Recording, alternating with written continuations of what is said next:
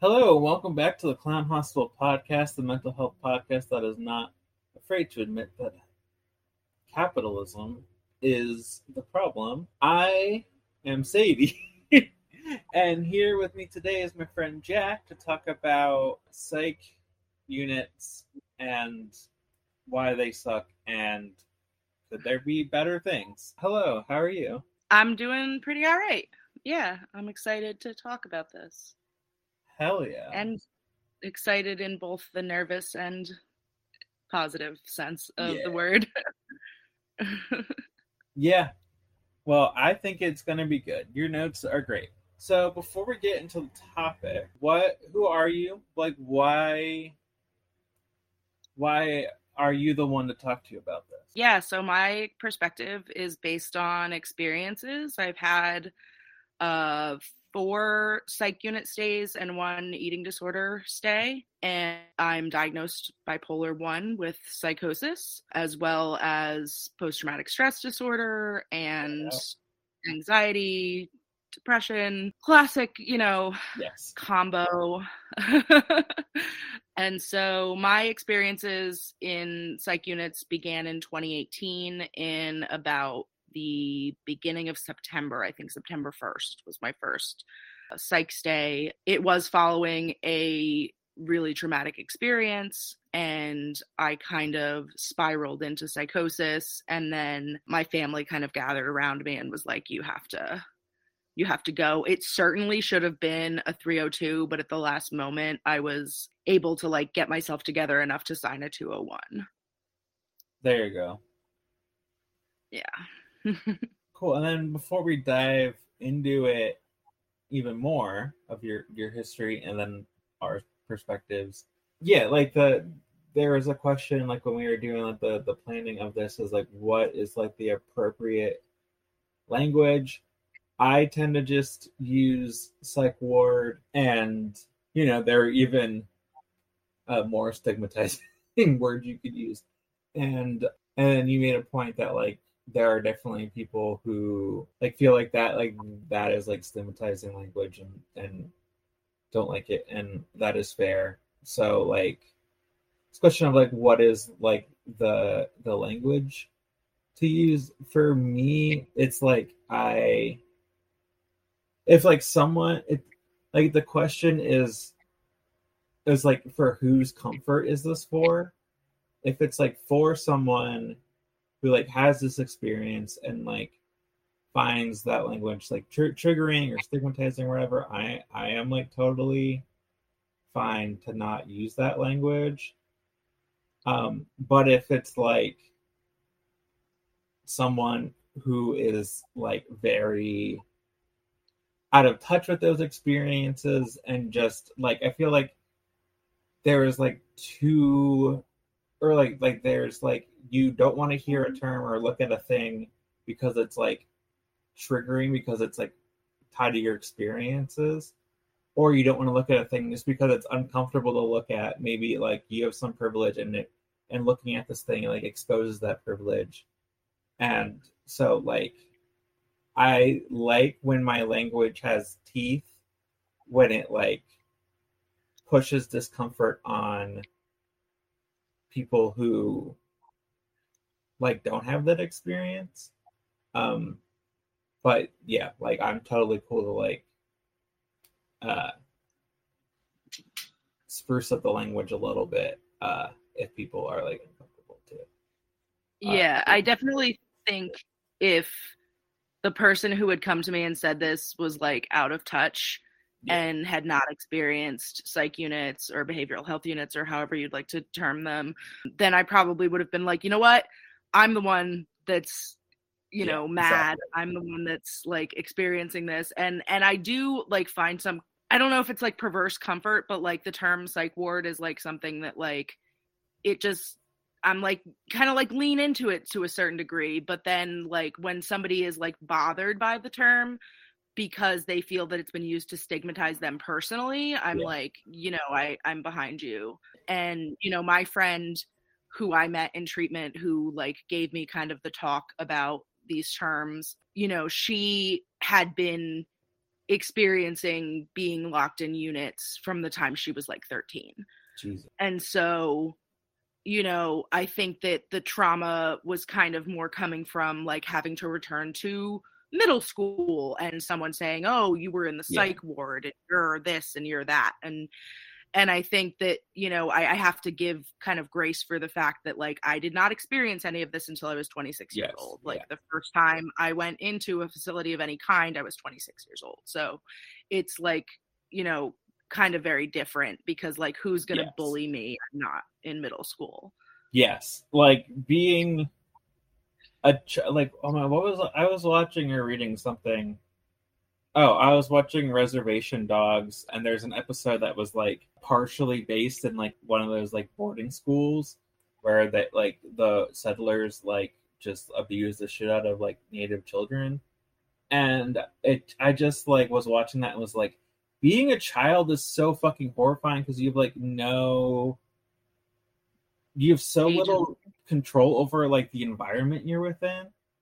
And like, yeah, and that makes so much sense. Like, to be 13 and like to be in this like to be a child is to be like especially vulnerable. And like, yeah, I can see how someone who has that like earlier experience would have more adversity to the phrase than two people who were both like hospitalized for the first time in their 20s, because I was 29 in my first time. I think part of for me like reclaiming language, which I definitely do, like part of it is like this like badge of honor thing, like totally, like I use the word like the F slur a lot and to describe myself, and part of the reason, like I touched on before, part of the reason I like it is because like when you like call yourself the F slur in front of a straight person, they do not know what to do, and I just think it's fun to make them squirm a little bit.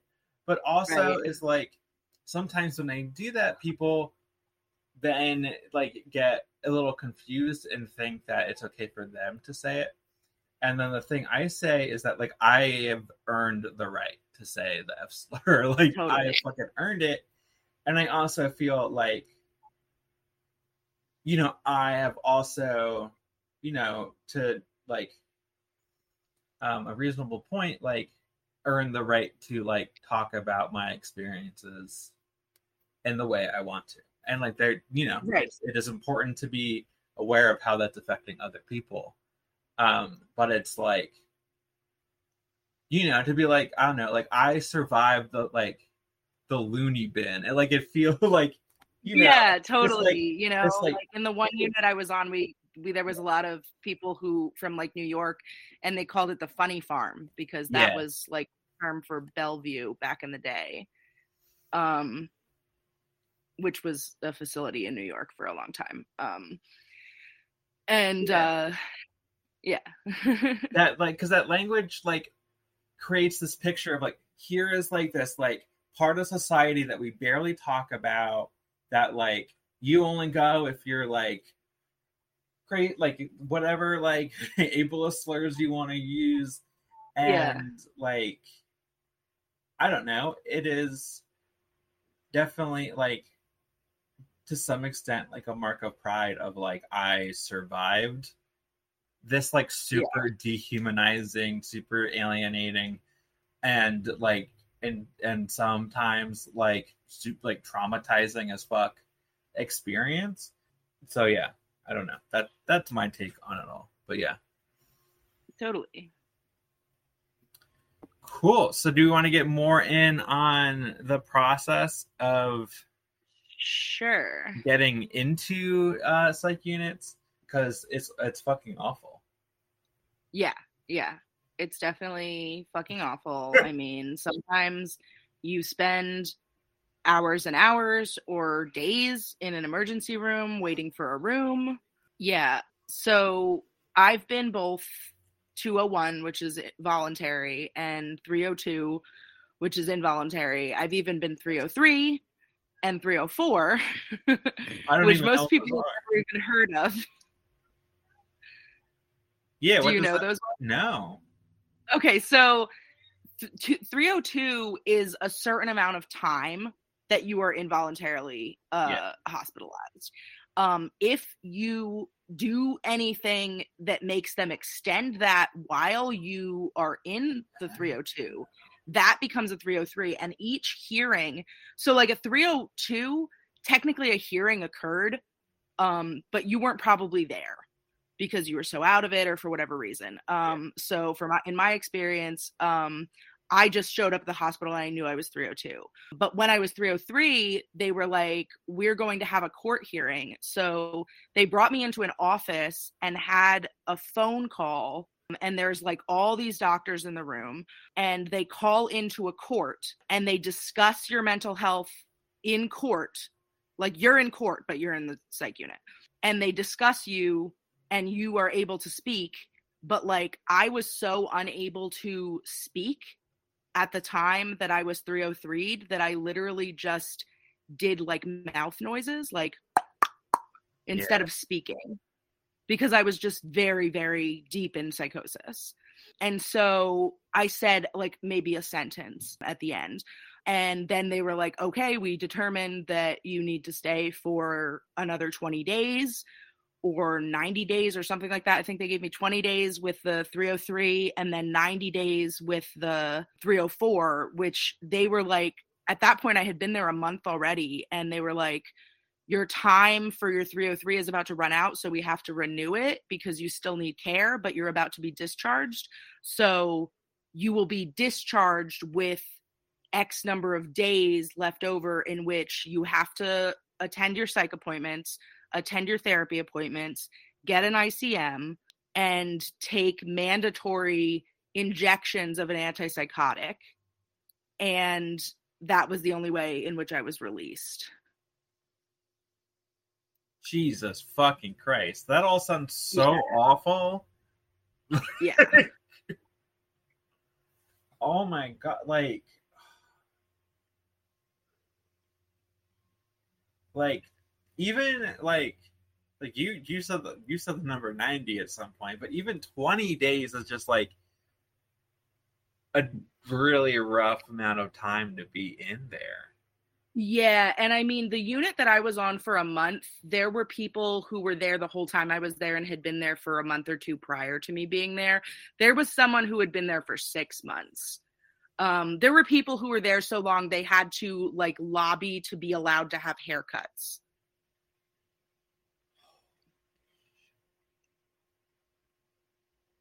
And the one person, the saddest story there was this person who, I had a pair of glasses because I like didn't have contacts or whatever. And and I'm very poor vision. Like if my hand is this far away from my face, it's not clear. That's not going to translate to the podcast, but you can see it. Like there, like 5 inches from my face and nothing's clear. And this person tried on my glasses at one point, and they'd been there for 5 or 6 months.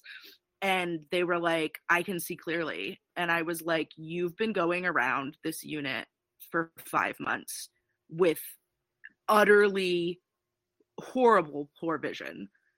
And then when I left, like I had several pairs of glasses at home. I tried to leave that person my glasses and they wouldn't let me. Because they said, oh, COVID, this or that, like you're not related to this person, you can't give them things. And like they just wouldn't let me leave the person my glasses.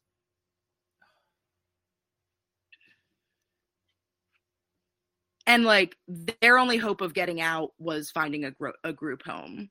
So like that's one of the reasons they were still there, is because they hadn't found a group home yet, because like this person had previously been unhoused. And so like these units, like, yeah, they're just housing people, for long periods of time. And you have like the people that come in for 4 days or a weekend. But there are patients there who have been there much, much longer. I like that glasses story, like really highlights like the neglect of like Absolutely. you're not even able to like look out for someone else. Like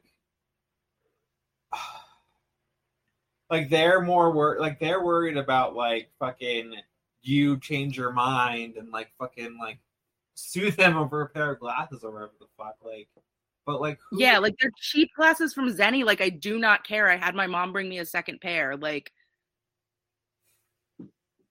what, you know what I mean? But having, like, I know that, like, so I didn't have my glasses for the first like day or two that I was there, and I was like wigging out. Like, I didn't feel safe. I was pocketing butter knives at lunch and like every meal, because I had like a pair of leggings with little like side pockets that were hardly noticeable, and I was like pocketing butter knives because I didn't feel safe, because I didn't have glasses.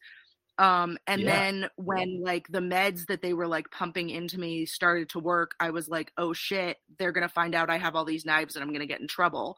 I should have just thrown them away like when somebody wasn't looking, but instead I turned them in, and then I got put on finger foods for like 2 or 3 weeks because I wasn't allowed to have utensils. And the finger foods are either a burger or chicken tenders and fries. So that was all I could eat for 2 weeks, for 2 meals a day. For breakfast I had hard-boiled eggs. Like, that was all I could eat, to the point where I got gallstones. Oh my because God. I was eating all this like chicken tenders and burgers every day for 2 meals a day.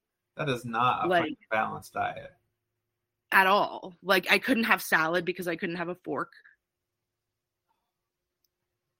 and because you were doing something like because you felt unsafe, like you didn't fucking make it doesn't sound like you made like a fucking shiv out of them. Yeah. Like, I don't know. Like, I think there's like there's like a thin, but like there is a line between like hoarding like flimsy plastic knives because you don't feel safe because you can't fucking see, and like using them to harm yourself and others. Yeah. And like, yeah,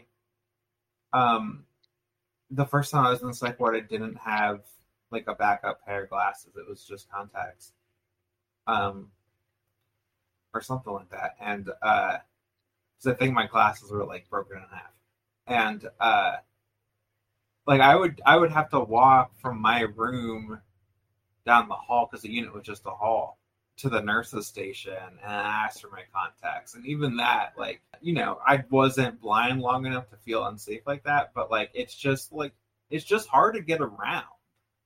Yeah. And then like that layer of real threat, like, because like you could like bump into someone and then they take it the wrong way, and but you can't see, and then like what, like, yeah, it's like, it makes me think of like some environments. It's like it's so crisis all the time. It's like hard to see the big picture. So where it's like, we're gonna like make you eat food that will literally like give you health problems because you felt unsafe. Like, that doesn't make any sense when you look at it like outside of that like headspace that like they're clearly in. But it's like, it's so crisis mode that like, oh, like this person did this behavior that like we don't want them to do, so we're gonna like make them eat fucking chicken tenders for 2 weeks. Like, yeah. And there's a lot of like weird things that they do to keep people quote unquote safe. Like, I was in 2 different units during COVID, and like both of them had this situation where no matter where you were, like if your room had a bathroom or wherever you are, that you're washing your hands, the water does not get hot. Yes. At all. No. And on one unit, on the first unit where that was the case, I went up to like this director person when I found him in the hallway, and I was like, hey, did you know that to kill germs, you actually need both soap and hot water? Yeah. and these sinks do not get hot. Yeah. And he was like, yeah, he just kind of like nodded along with me because I'm just this crazy person and he's this serious guy in a suit, and like he was just like, yeah, whatever, and he walked away. And it was just like never resolved. Also,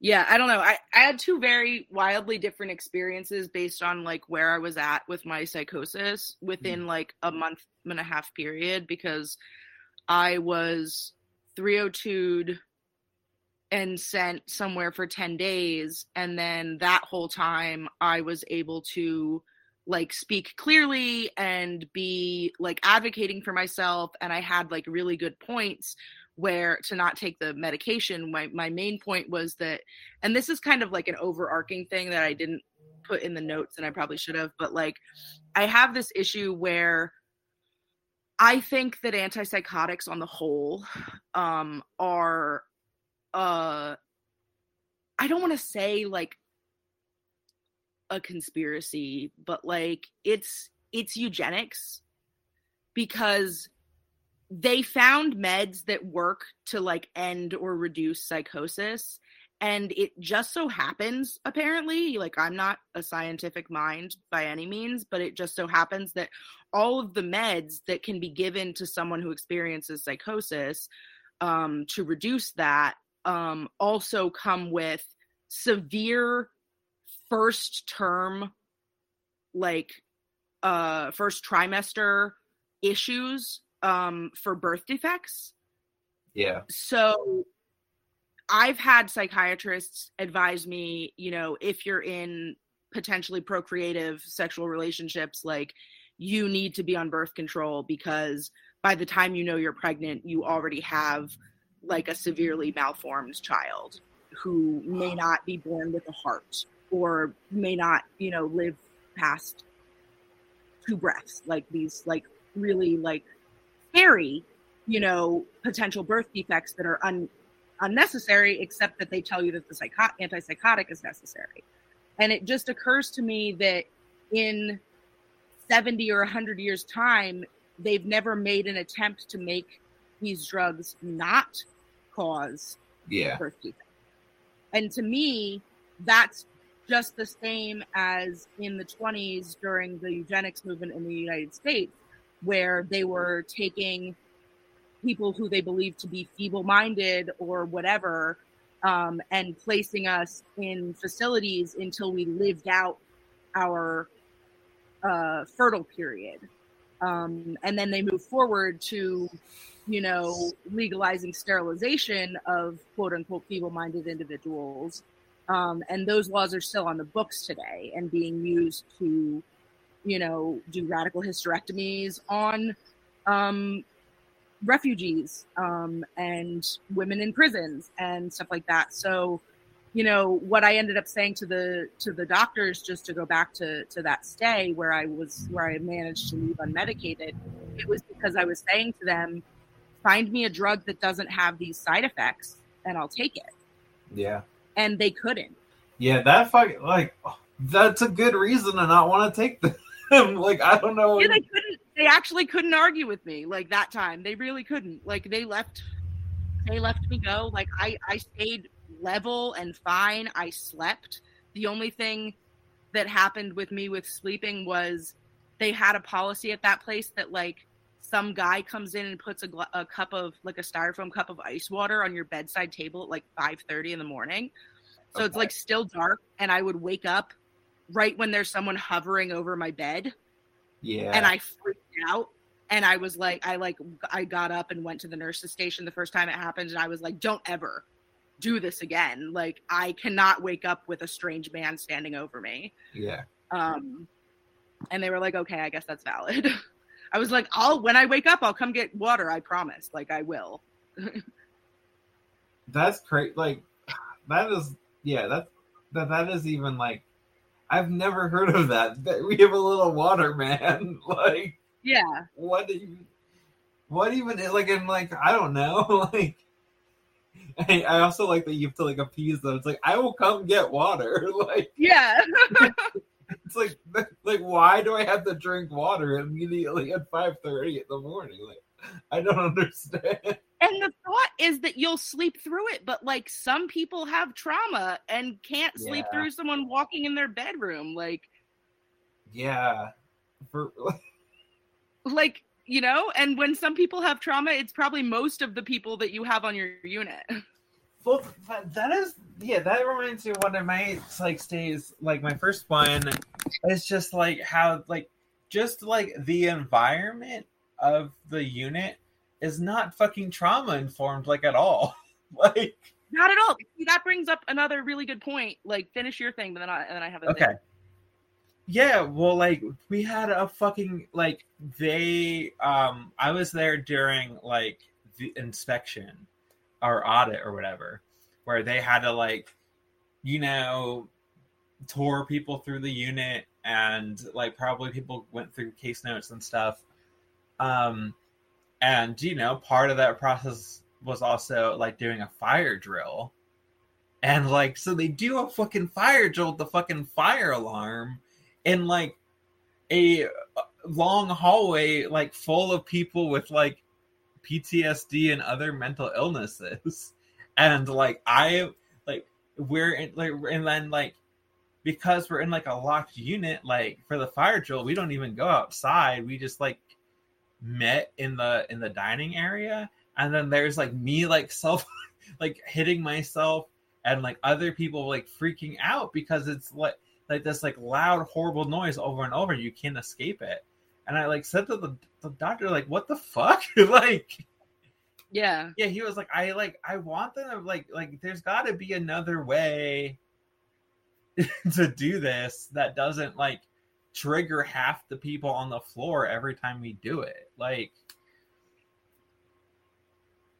yeah, no, totally. Like, my thing with the, like, it not being trauma informed is, like, so and this has happened at, like, several of my psych stays, but, like, most significantly, I was driving on 48 hours of no sleep, and there's a lot more to the story, but basically I run out of gas, and the cop, like, does a sobriety test, which I fail because I'm falling over tired. They search me and they find, like, all these knives that are all, like, very pretty and, like, feminine, like, knives. And then they find, like, you know, I was wearing a chest binder and I had one, like, around my neck and, like, between my chest, and, like, you know, I had, and they're all, like, rainbow metal and like designs. And then I had a lavender stun gun that was, like, 3 inches. And I guess the cop, like, got the impression that, like, this is a person who, like, feels in danger and is trying to protect themselves. And so, like, you know, takes me to the precinct. I freak out even more because I feel I'm in police custody and there's no witnesses and they can do whatever they want to me. And I'm a sexual abuse survivor. yeah. So, you know, I freak out further, and then they send me to an ER where they strap me 4-point spread eagle to a bed for days. And I just don't understand why it's necessary to ever strap someone spread eagle to a bed. You could just as easily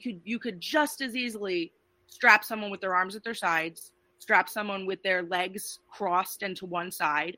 And I personally, as a sexual abuse survivor, would have felt vastly better had I not been put in that physical position against my will. And then, you know, they inject your arms and legs with all kinds of antipsychotics and anti-anxieties. I think there were 4.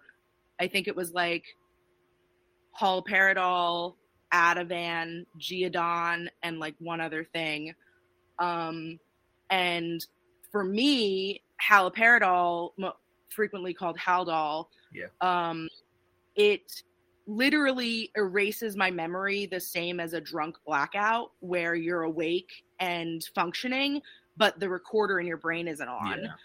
So, like, I would lose time. I would skip in and out of time. I had one situation where I in the middle of the night, went to the ER, and then they shot me up with whatever, and they shipped me to a unit in Philly because there weren't any local units available.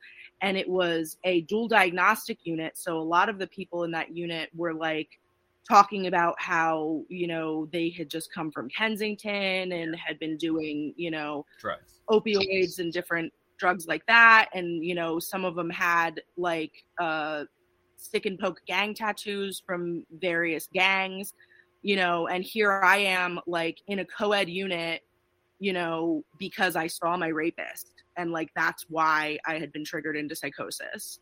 And so I woke up after 8 days of being there. I was suddenly aware of myself and my surroundings. And I was in a bedroom. I wake up. I have no idea. I've been there for 8 days. I think it's the next day after I was at the hospital. But on my wall are 3 different colors of paint that have been peeled away. And I was like, wow, this is a really shitty psych unit. And then I look and I find the paint chips under my fingernails. That's so fucking scary. All of that is so to not even because that blackout, realizing that you were blacked out is horrifying. And for it to be 8 days when I'm in a co-ed unit with self-identified gang members, I have no idea what happened to myself and my body in the last 8 days. I have no idea at all. I remember after that, my mom came to visit, and I was in the cafeteria with my mom, just sobbing and begging her to take me out of there. And she was like, I literally can't. She was like, even if that was the main thing that I wanted to do, and I was desperate to achieve that, which I'm not necessarily, because you need help, but I literally can't.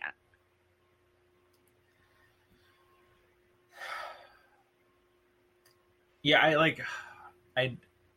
it's so infuriating. And what's infuriating is that these things that you're describing, to some extent are procedure. Yeah. Oh, absolutely.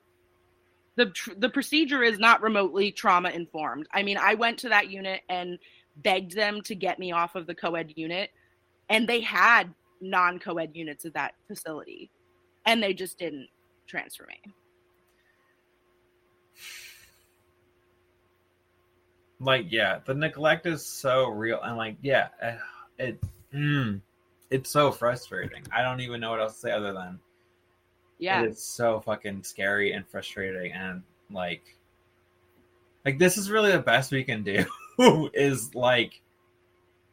strap someone to a bed in a very vulnerable position, someone with sexual it's just I don't even you couldn't design it this bad if you were trying to design it as punishment. Yeah, exactly. For real. In Nightmare on Elm Street 3, that it takes place in a psych unit, and when someone's acting out, they send them to fucking solitary confinement. I'm like, what is this? And that is what happens. That's what happened on my unit. If somebody was acting out, they would put them in a room by themselves, observed by the nurses station, with a video camera in the corner. When I was in that room, I took the icing off my chocolate cake and stood on a chair and put it over the camera. and then when they came in and cleaned it the next day, I was still there. I took my nicotine patch and put it over the camera lens. Yeah, well, of course you did. Because fuck you, that's why. Yeah, fuck you, and also this, oh my god, you're in a situation where you need care, and instead you get isolation is it's so cruel. And it it is just about, it seems more about the piece of the unit rather than making sure that you have a productive safe experience. Because like the fucking baseline of like recovering like is to like the first thing you need to do is like to feel safe, and like if you're locked in a room or like you wake up and don't even like be like and don't even know that you've been somewhere for a whole week, and we're in this like compromising position, like it's like how would I feel, like how am I supposed to get better when like you're so actively creating an environment that is this time I was there for a month, they informed me that I was going to go on Haldol, like not as a rescue med, but as a like as my main antipsychotic, and I was going to take it in like shots instead of like drinkable shots instead of like injectable shots. And I went around Jello shot. Yeah, and I went around to the friends that I had made, and I was like, look, I'm not going to know what's going on, or I'm not going to remember what had happened for at least 3 days when they give me this medication. So can you look out for me?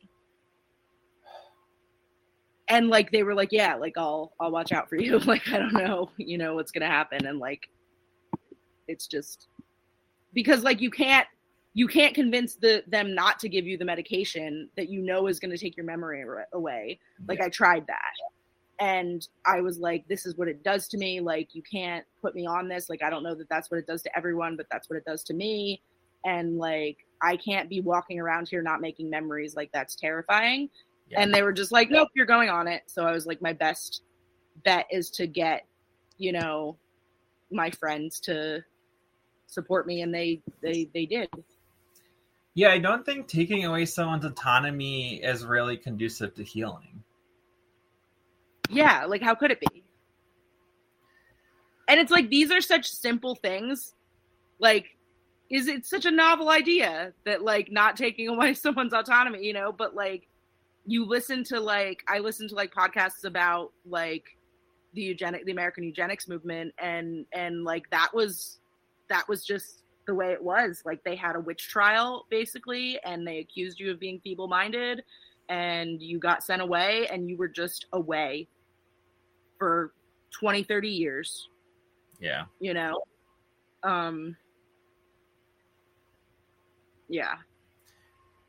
Yeah, that's horrifying. But you just touched on something, you touched on this before, the glasses thing too, is like, if there is like a silver lining or like a good part of my experiences, it is like the like solidarity with like the other people, like absolutely peers. Like absolutely.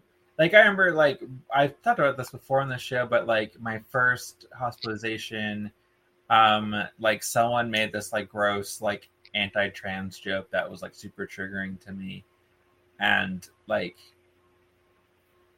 and it was in front of staff, and staff didn't like say or do anything, and like me and the other trans person in the unit at the time, like we like got together and made like a big deal about it, like in front of everyone, and after we like, my friend like wrote like a 2-page thing and read it in front of like the whole unit, and then the staff who like watched that happen was like, Sadie, come here, and then at the same time like this like 19-year-old dude who likes to skateboard was like, Sadie, come here, like, can I talk to you? And I went with him instead because like I knew he would have my back more than the staff would. Yeah, totally. Yeah, in my stay, the one in which I was there for 10 days and left without meds, they had posted on the wall, this was a St. Luke's facility, and they had the patient bill of rights posted on the wall, and it was also in like this little folder that we got, and I attempted to create a union. Hell yeah. Like, I drafted like articles. Yeah, I remember you telling me about that. On loose leaf paper with pen, I like, according to the Bill of Rights of patients, attempted to draft articles of a union of patients, and we were gonna get our demands met, and I went to all the different patients and talked to them privately. And the mistake I made was I had been there for almost 10 days, and I was talking to this patient who was very rarely lucid, and spent most of their time in their room laying straight as a board on the bed with the door open, shouting about how this was, and false imprisonment and all this different stuff about the way the government and the state is trying to take away our power, and just generally had they were every time they would freak out, they would get the doctors would rush in and shoot them up with Haldol probably.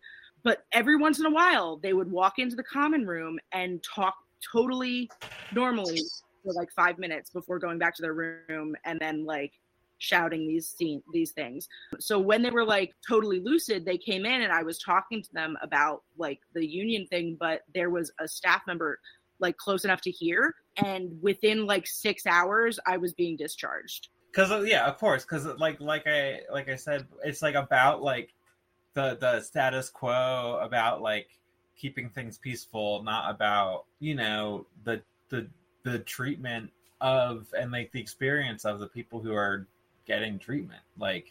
Because I don't know, if I worked somewhere like that and the patients were fucking unionizing, I'd be fuck yeah. Because it's I want them to have this is this super vulnerable experience, super disempowering, and if there is a platform for the people I'm supposed to be treating to express what would actually be more helpful or feel more safe or whatever, that's great. Why you should want people to be able to voice their needs in a collective way. Yeah, I think that's awesome that you fucking did that. Yeah, it was cool as fuck. And the fact that you got discharged kind of makes it more badass, even though it's also very frustrating. Yeah. Well, that's how you get out. It's I need to get out of here. I need let me start to build a union, and then accidentally say something about it in front of staff. Yes. So, pro tip, if you need to get out of a psych facility, form a union. I guess it's the same as if you want to get out of your job. Exactly. Form a union, get fired. If you want to get fired, just go in a common area and be so what do you guys think about unions? And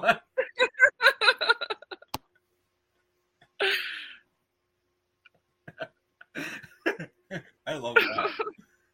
Yeah. Yeah. Just, I mean, yeah, the relationships with the other people there is so great. I remember one day I found my notebook from my first hospitalization, and there were just so many quotes in there from my psych ward or psych unit friends, and they were just so funny. It's the only one I can remember right now is I've dated 4 mats and each one was progressively worse. That's great. That's really great. I feel by 3 I would have stopped. I don't know if I would have gone to 4. Yeah, personally. well, I had 3 bad mats. Yeah. I don't know, yeah, it is so nice to just have people who get it, and we're usually all pretty funny, and and just the experience of being there is surreal. Yeah, I probably talked about this before, and I even wrote about this. My most recent hospitalization, I was in the crisis center for 28 hours because they couldn't place me because I was trans.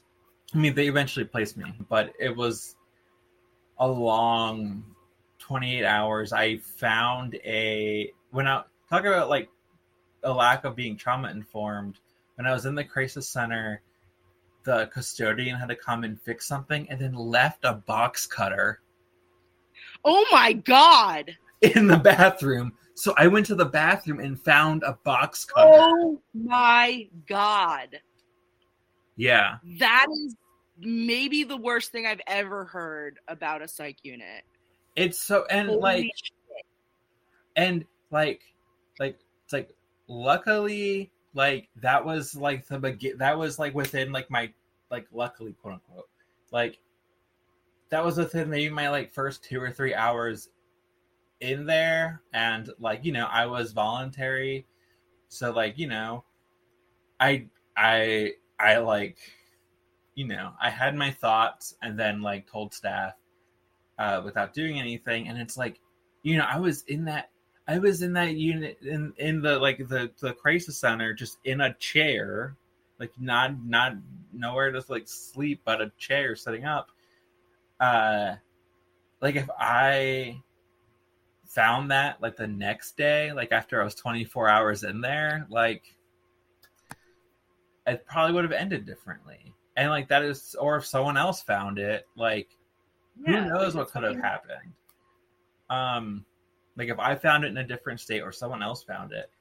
And yeah, I was in that emergency room for so long that I watched The Nutty Professor twice. Oh my God. Because they just had BET on the whole time, and like they just played The Nutty Professor again the same next day at the same time. So like that's how long I was there.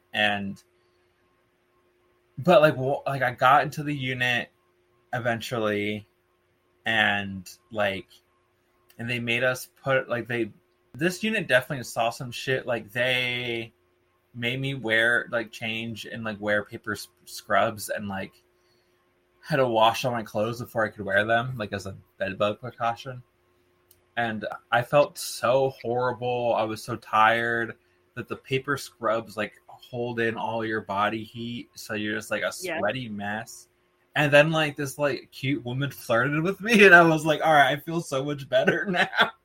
Just because like, and it was like so cute because like, well, she was like, I think I've told the whole story on here before, but like it was like so fucking blatant, but also like was eventually comforting. Like I showed her my memorial tramp stamp, and she's like, so the person who died, was that like your friend or like your girlfriend? And I was like, just a friend. And but like, you know, I date girls, like date women though. And then at some point she was like, and I like, and she only gets away with this because she was cute. She was like, my ideal partner would have tits and a dick. And I was like, are you fucking for real right now? And I was like, we're out there. And she's like, not in Philly. I'm like, oh, I can assure you we're out here. And she's like, and she was like, I want to live in your world. But then she was telling me how she went to this bar in Philly that I used to walk to on the way to work in like Northern Liberties. Like she went there for her like 33rd or 31st or something birthday, and she was saying how there was this like old dude there who like, and then she like put her hand on my shoulder, and she was like, he did this, and was like, you belong here. And then she did that, and I was like, oh my God, that was very cute. And then she left the program. Aww. Which was great because I couldn't act on any, any feelings that were going on after that interaction. But yeah, it's just like being like, you know, that being in that waiting room for that long, like that is enough to make me want to never go back. Yeah. Even in crisis. But to like have that experience and then like go once I actually got into treatment, like have to be welcomed by other people was great. And then you know, they well, like I already said, they had trouble placing me because I'm a trans woman, and because it's like they'll only put you in like they won't put you in a room with anyone. Well, it's like the first time I went, they asked if I would bunk with a man, and I was like, absolutely fucking not. And so it's like that would be okay for them, but I would not do that. And so they took forever to place me because like no place wanted to give up 2 beds for one person. And eventually I got a spot, and then when I got a spot, I made friends with this old lady, and she always been like, I want a room with you. Like, why can't you be my roommate? I'm like, can you please go like tell the CRC that and be like I wish they like, I don't know, that like, I don't, if there was some way to like not make us fucking screwed over. And it's like, I get here and the people they're probably like trying to protect for me or whatever are like, oh, I would love to room with you. Like, yeah, I know. I being trans, I also almost always have my own room. And well, as long as I go with St. Luke's because they know I'm non-binary, it's like in my chart. Yeah. And yeah, they just always like give me my own room. One time I used the other bed to barricade the door. That did not end well. Yeah, that makes sense. I did all kinds of ridiculous things. Like you were talking about the terrible scrubs, the paper scrubs. The staff called them terrible scrubs because you can tear them and also they're fucking terrible. I did think about making a crop top.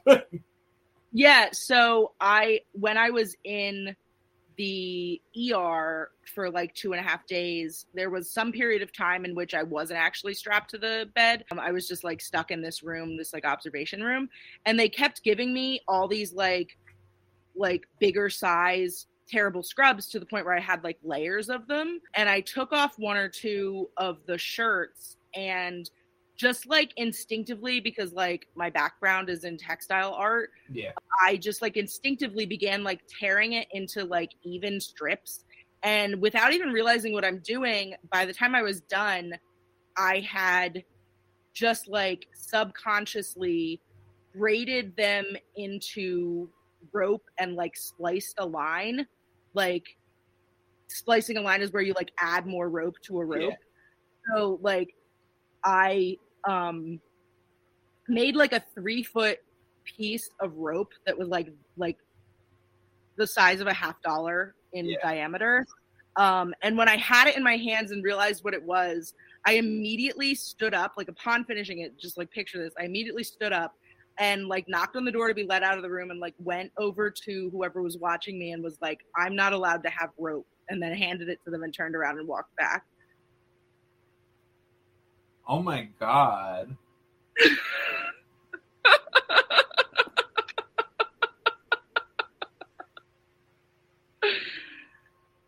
I was just not what they were prepared to deal with. Fucking for real. I had like a vaguely similar experience where like I was not having a good time, and it was COVID. So I was collecting masks and like made a longer string out of the mask strings. Yep. And it was really hard to be used for anything. Not that I tried or anything. I tried. But anyway, I turned it in. Just like, yeah, let me can I show you something? Because I don't know. Eventually, like, I felt better and was like willing to tell on myself. But like it is something when like the psych ward or the psych unit makes a new rule because you were there. Right. Yeah. Because they changed the rule that like you have like, it's like to get a new mask, you have to like throw out the old one in front of them. Right. And like my friend, like they said that policy, and they're like, why all my friends are like, why the fuck do we have to do that? That's so fucking annoying. And I was like, I'll tell you later.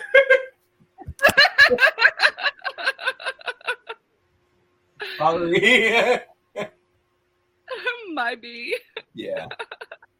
I think that will mostly only apply to me because like that's like that's so annoying for everyone involved. But yeah. We were making hair ties out of the strands. We never tied them all together, but we would take them up and make them hair ties. And then we would get in trouble for having them. And I was like, that's not fair because some patients have hair ties and like real hair ties. Yeah. And they were like, we don't care. You can't destroy the masks and make them into bands. Yep. And like, you know how all the masks have the nose bridge pulled out of them? Mm-hmm. Yeah. Because like, wire. Yeah. Cool. Well, that sounds like a lot of our experiences. Do you have any other like experience like of what the psych ward is like before we get to alternatives?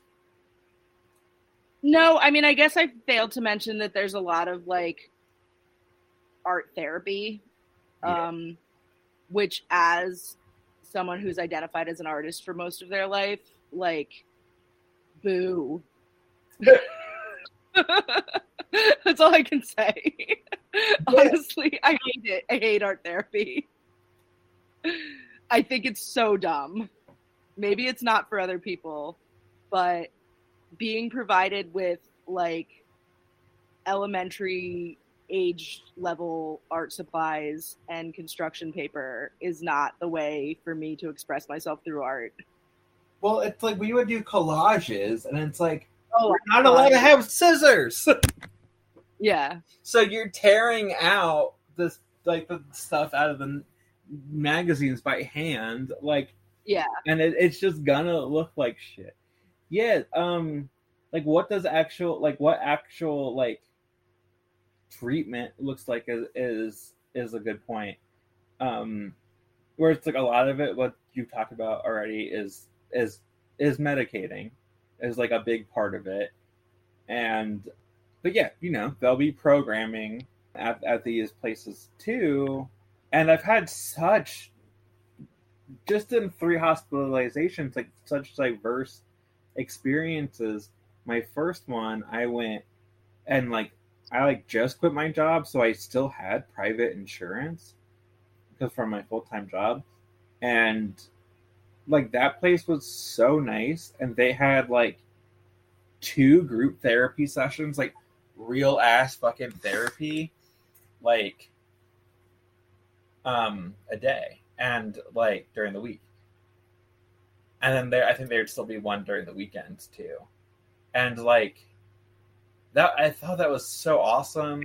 And like sometimes it was like shit like art therapy, but like also like someone in my unit got in trouble for like trauma, like saying like a graphic trauma in group, and like we are all kind of mad because it's like, well, where can we even talk about, like we get the trigger thing. That was exactly what I was going to bring up next, so go on.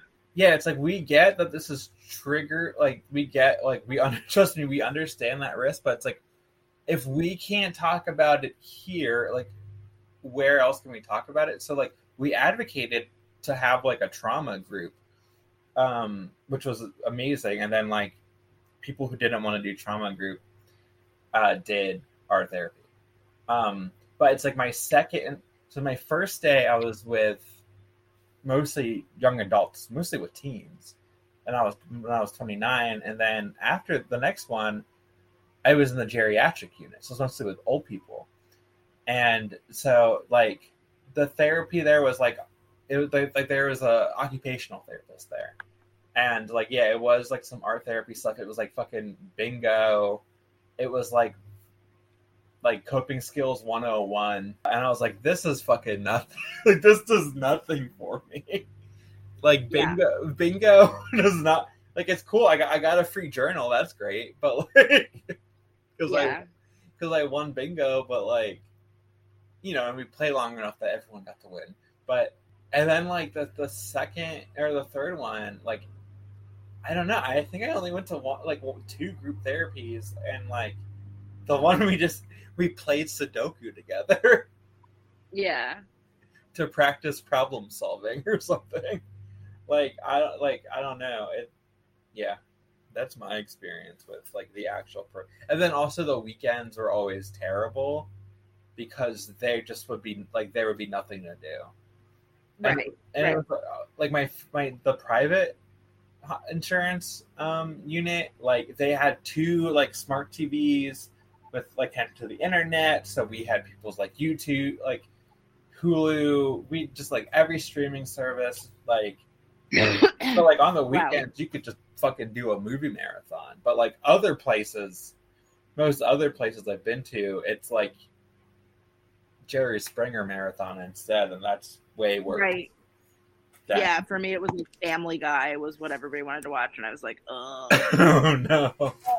Oh no. But yeah, like on the subject of trauma, that was actually something that like was a continuous concern for me, where I was like, you know, if I'm here because of the trauma, mm-hmm. and I can't talk about the trauma because it'll trigger other people, the fuck am I doing here? Exactly. Like, and like I was in a between the 10 days and the month, there was like 6 days before I ended up back in for a month. But in the first day that I was out of the first facility, I was supposed to be doing an intensive outpatient over Zoom. And I got there and in the morning and like logged in or whatever. And one of the first things they said was like, we can't discuss trauma. And so I waited until we were in the group with everyone, and then I rage quit, and like told them off on the chat and left and just like packed up my stuff and like took a walk. And yeah, because I was just like, what the fuck is this for? Like, I'm acutely re-traumatized because of my recent like being strapped to the bed and need to talk about it. And because I was getting that therapy, I couldn't see my main therapist who I'd been seeing for years because insurance wouldn't cover both. So I was like put in this place where I couldn't go see my actual therapist to talk about the trauma one-on-one. And I'm in this group where I'm not allowed to talk about the trauma. So I was just like, fuck this, and I quit. Yeah, I mean, to stay with your therapist where you are allowed to talk about your trauma, it seems like the better option. Then, like, yeah. It is like, that is such like a coward's way out. Like, yes, like, someone processing their trauma in a group setting can trigger someone else. But like that's a real thing. But like there is so much value in like giving us space to process this stuff and like one of the reasons like trauma group in the psych unit was so good was just like to have the space to like share what happened to you and then have people like validate or like, you know, like you say your anxieties about it and they're like, what the fuck are you even talking? Like we could just support each other. And like that, and like we've been saying is like that support from like your peers is like so meaningful. And like, yes, there is risk, but it's like that risk can be mitigated by by mediation and moderation. And like, and I think part of it is like staffing concerns, because it's like, oh, if you have, you know, it's like she did like, so we're going to do trauma therapy in this room and then art therapy in the other room. And like, I'm going to bounce between, or like she had someone like her supervisor come in and do it. But it's like some places you can't, like, you don't have the staff to split the group like that. Or if like someone gets triggered, like you should have like a trained staff member available to like take that person out of the space and help them calm down.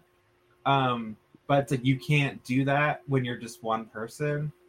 And like, yeah, it is just trying to create as little problems as possible rather than doing something that like can be really healing and powerful. People in like who are like in or just got out of like really terrible situations. Like, yeah, it's like it's like, and also it's like in the hospital, it's like, well, I literally like can't leave when I want to. And I need to talk about this thing. Like, what do you want me to do? And like, you don't have like, I've never had like individual, like sometimes like the head nurse will check on you and like whatever, but like, it's not therapy. Like, you don't have that space really to talk a lot about your like stuff. And like, that's a part of the process. And like, you can really like internalize that there isn't like, if there isn't room for your pain in the fucking hospital, where the fuck is there room for your pain? Like, yeah, no, totally. And I mean, I guess that kind of dovetails nicely into the last question, which is about potential alternatives.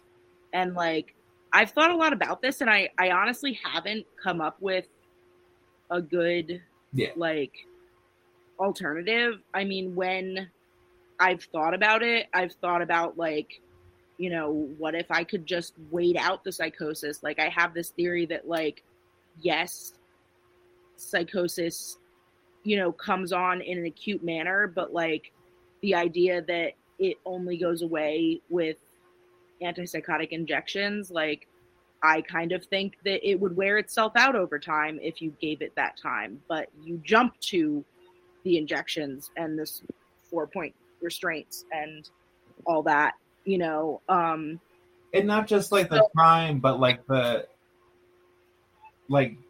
process of making yourself like feel like safe, because of like mental like madness, we could say, like comes from and is like triggered by like environments. Right. Totally. So, right. So like, yeah. My first episode of psychosis came right out of an episode of hypervigilance from my PTSD from what happened to me. And, you know, I very much was like, all I need is a place where I feel safe to fall asleep, because I was experiencing like, I can't remember the word for it, but like the fear of falling asleep. And like, because I was like, you know, I'm vulnerable if I'm asleep. So, you know, I was like, I spent several days like falling asleep, sitting up on my couch with my boots laced, looking at the front door, and there was an axe behind the front door. You know, like that was where I was at, like after I got my PFA against my abuser. So, you know, that's what led to the mania, is not being able to sleep because I was afraid of being asleep. So like, if someone could have made me feel safe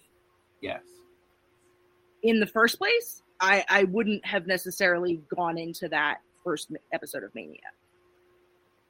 Exactly. Like, it's that simple. It's like, and again, it's like all about just like maintaining the peace, maintaining the status quo. It's like, cool, we could create a safe, supportive environment, or we can just like tie someone up in a vulnerable position and then fill them up with drugs. Like,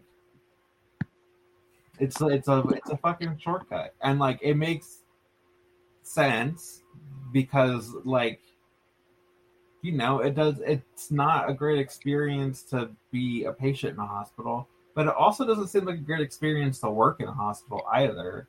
And like, you're strapped for resources, you can often be treated like shit. Like, it makes sense that these environments do take these shortcuts, but like they're harmful. Like I understand the environment that creates these environments, but like the shortcuts just result in more traumatic experiences. It seems like from just our conversation right now. Totally.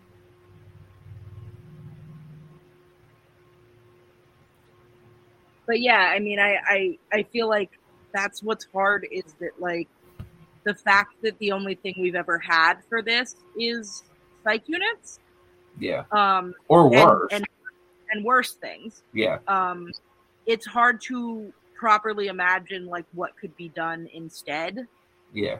Because, I mean, yeah, like a residential treatment facility in the woods where you could go outside and spend time with nature and, like, do things like that. Like, obviously, like, that would be great, but, like, that takes money, and you would want to have less patients, and then where do all the excess patients go? And it just, like, doesn't seem to be any way to do it equitably. Not under capitalism, which is the problem. No, exactly, which is always the problem. And we're right back to where we started. Exactly. Well, it's like, you know, like, so yeah, I don't know, like, what alternatives there realistically could be, because, like, you know, the fact of the matter is that they view it as necessary to, at times, force people to take medication. And if you don't have a carceral system in place, you can't force people to take medication. Yeah. And so, you know, it's kind of like built wrong, the whole system, because it ultimately, like, is not built on the freedom and autonomy of individuals experiencing madness. Yeah. Like, that's not taken into consideration at all, really. No. We're, you know, menaces to society. I mean, I was just writing in my journal about how when I first experienced my first episode of psychosis, the people I was living with at the time reacted hyper negatively and started telling people that I was dangerous, when I was at best or at worst, I was dangerous to myself. Like, I was not dangerous to anyone but Jack, you know? Mm-hmm. And I lost a lot of friends, you know, an entire roller derby team worth of friends because of what was said about me when I was experiencing psychosis. Because you just get othered and you just get, you know, like, now you're this dangerous, crazy person. And you're not seen as a full person like you were prior. Yeah, everyone's all about mental health awareness until they become aware of your mental health. Yep, absolutely. So the disposability piece of it all is very upsetting to me. And yeah, because all of these people would have said that they were mental health advocates and for stopping the stigma, and you know, many of them were on antidepressants themselves, but, you know, an antidepressant is a lot more acceptable than an antipsychotic. Yeah. And being depressed is easier for people to digest than someone in psychosis. Yeah. It's just fucking heartbreaking. Yeah, I mean, I was like, oh, I wonder if there are, like, alternatives. And I did poke around some stuff, and it seems like there is stuff that it's like, yeah, we just try to make people feel safe, and, like, you're not forced to be there. Like, I haven't looked, like, I'm not an expert on this. I just skimmed some web pages, and, like, you know, and this is also, like, can be hard to pull off in under capitalism, is, like, you know, I experienced a really upsetting event that eventually I ended up in the psych ward for 2 weeks, but I was out of the psych ward for 2 weeks prior to that. And, like, you know, I was basically, like, on an unofficial suicide watch, where I just had, like, my partner at the time basically moved in, like, temporarily. And when she was at work, I had friends come in and just watch movies with me or whatever, play Tetris or whatever. just so I wasn't alone. And like, you know, I went to the hospital. So like that was like that wasn't like a solution, but it, you know, it kept me alive for 2 weeks before I was like ready to go to the hospital. Right. And I think, go ahead. And that's just like a hard thing to pull off. It's right. Like if I was in like crisis again after my experiences, I would much rather at least like try to find an outpatient solution. But it's like that can be so hard to pull off, especially in a world that is like, you know,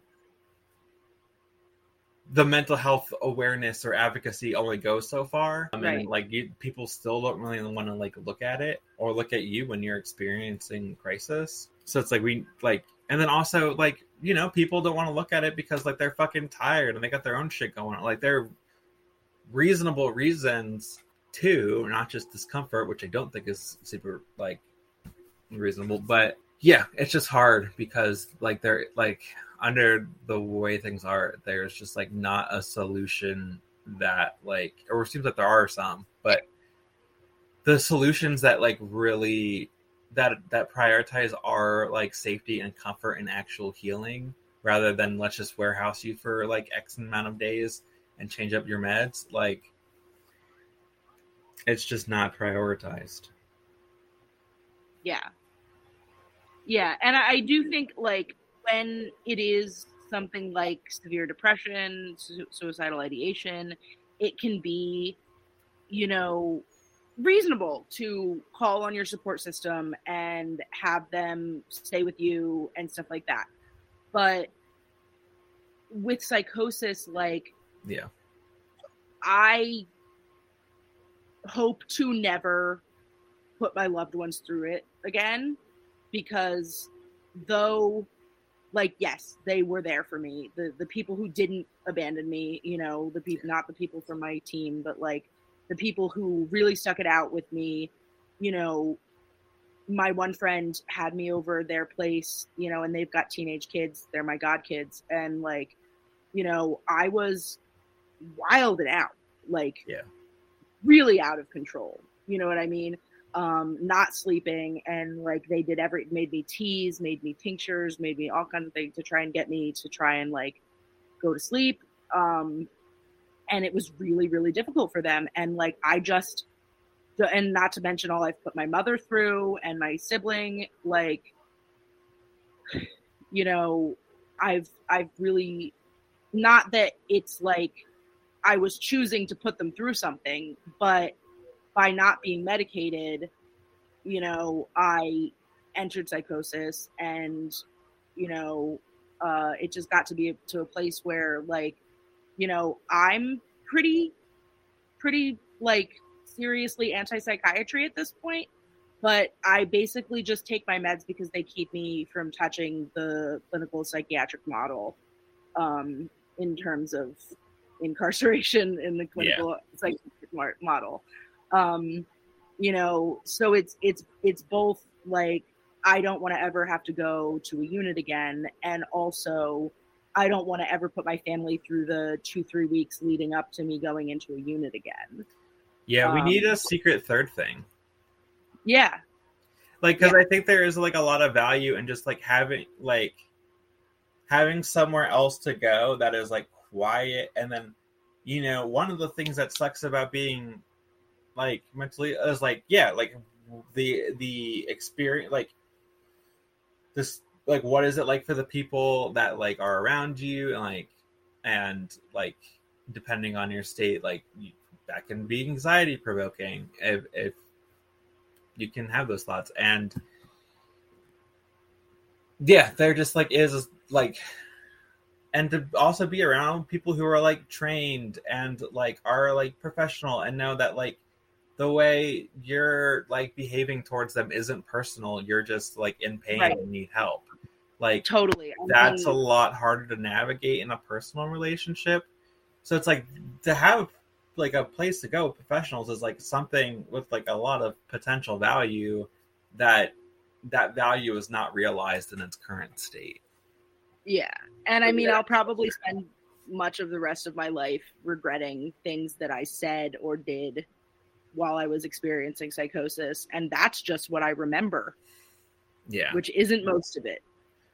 You know, like I've said horrible things to my mother, you know, like really terrible, evil, mean things. And, you know, I like threatened my father's life. Like it, like not credibly, like I was never intending to do anything, but like it seemed credible at the time. And like, just like these horrifying things, you know, that like I can't not have done. Yeah. Yeah. But you did in like really Yeah. absurd, painful situations. Like, right. Yeah. So it'd be nice to like have those experiences with someone who's not like your family. Right. Right.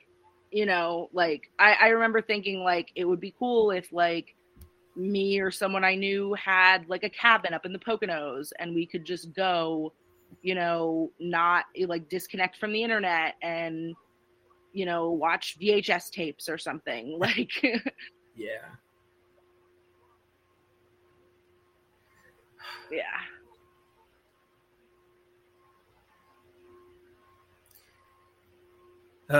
All right. Well, do you have any other thoughts that you would like to share? No. I think we're pretty good. I think we're pretty good too. All right. So I wrap up with gratitudes. I say two. You only have to say one. I say two because first and foremost, I want to thank you for coming on.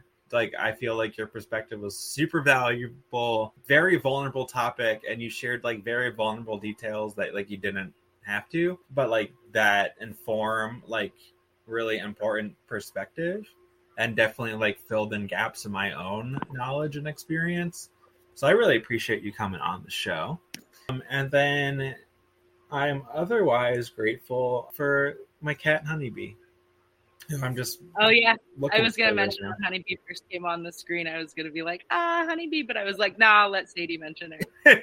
Yeah, she was on my chest for a little bit, but she moved through her bed and is now cleaning her tail. Well, I'm both grateful for you hosting this show and like us doing it, and I'm really grateful for my support system who have been there for me through my episodes. Definitely would not be here without them. That's a good one. I'll ditto that. Yeah.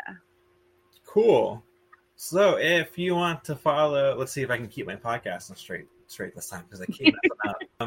If you want to follow Clown Hospital on Instagram, it is Clown Hospital Pod. If you want to follow Clown Hospital, or if you want to email Clown Hospital, you email clownhospital at clownhospitalpod@gmail.com. Maybe you can share your own psych ward experiences. Maybe you can share what you know about alternatives or what your ideas for alternatives are. Have you organized the patients at a psych care facility? I would love to hear about it. That will get you to come on immediately. No questions asked. So you can send that email to clownhospitalpod@gmail.com. And with that, we say this is dedicated to those we love who did not make it or may be detained in a unit right now and having a horrible time. We fight for their honor and we fight for a better way for this world to be because it's fucking unacceptable. And peace. Hell yeah.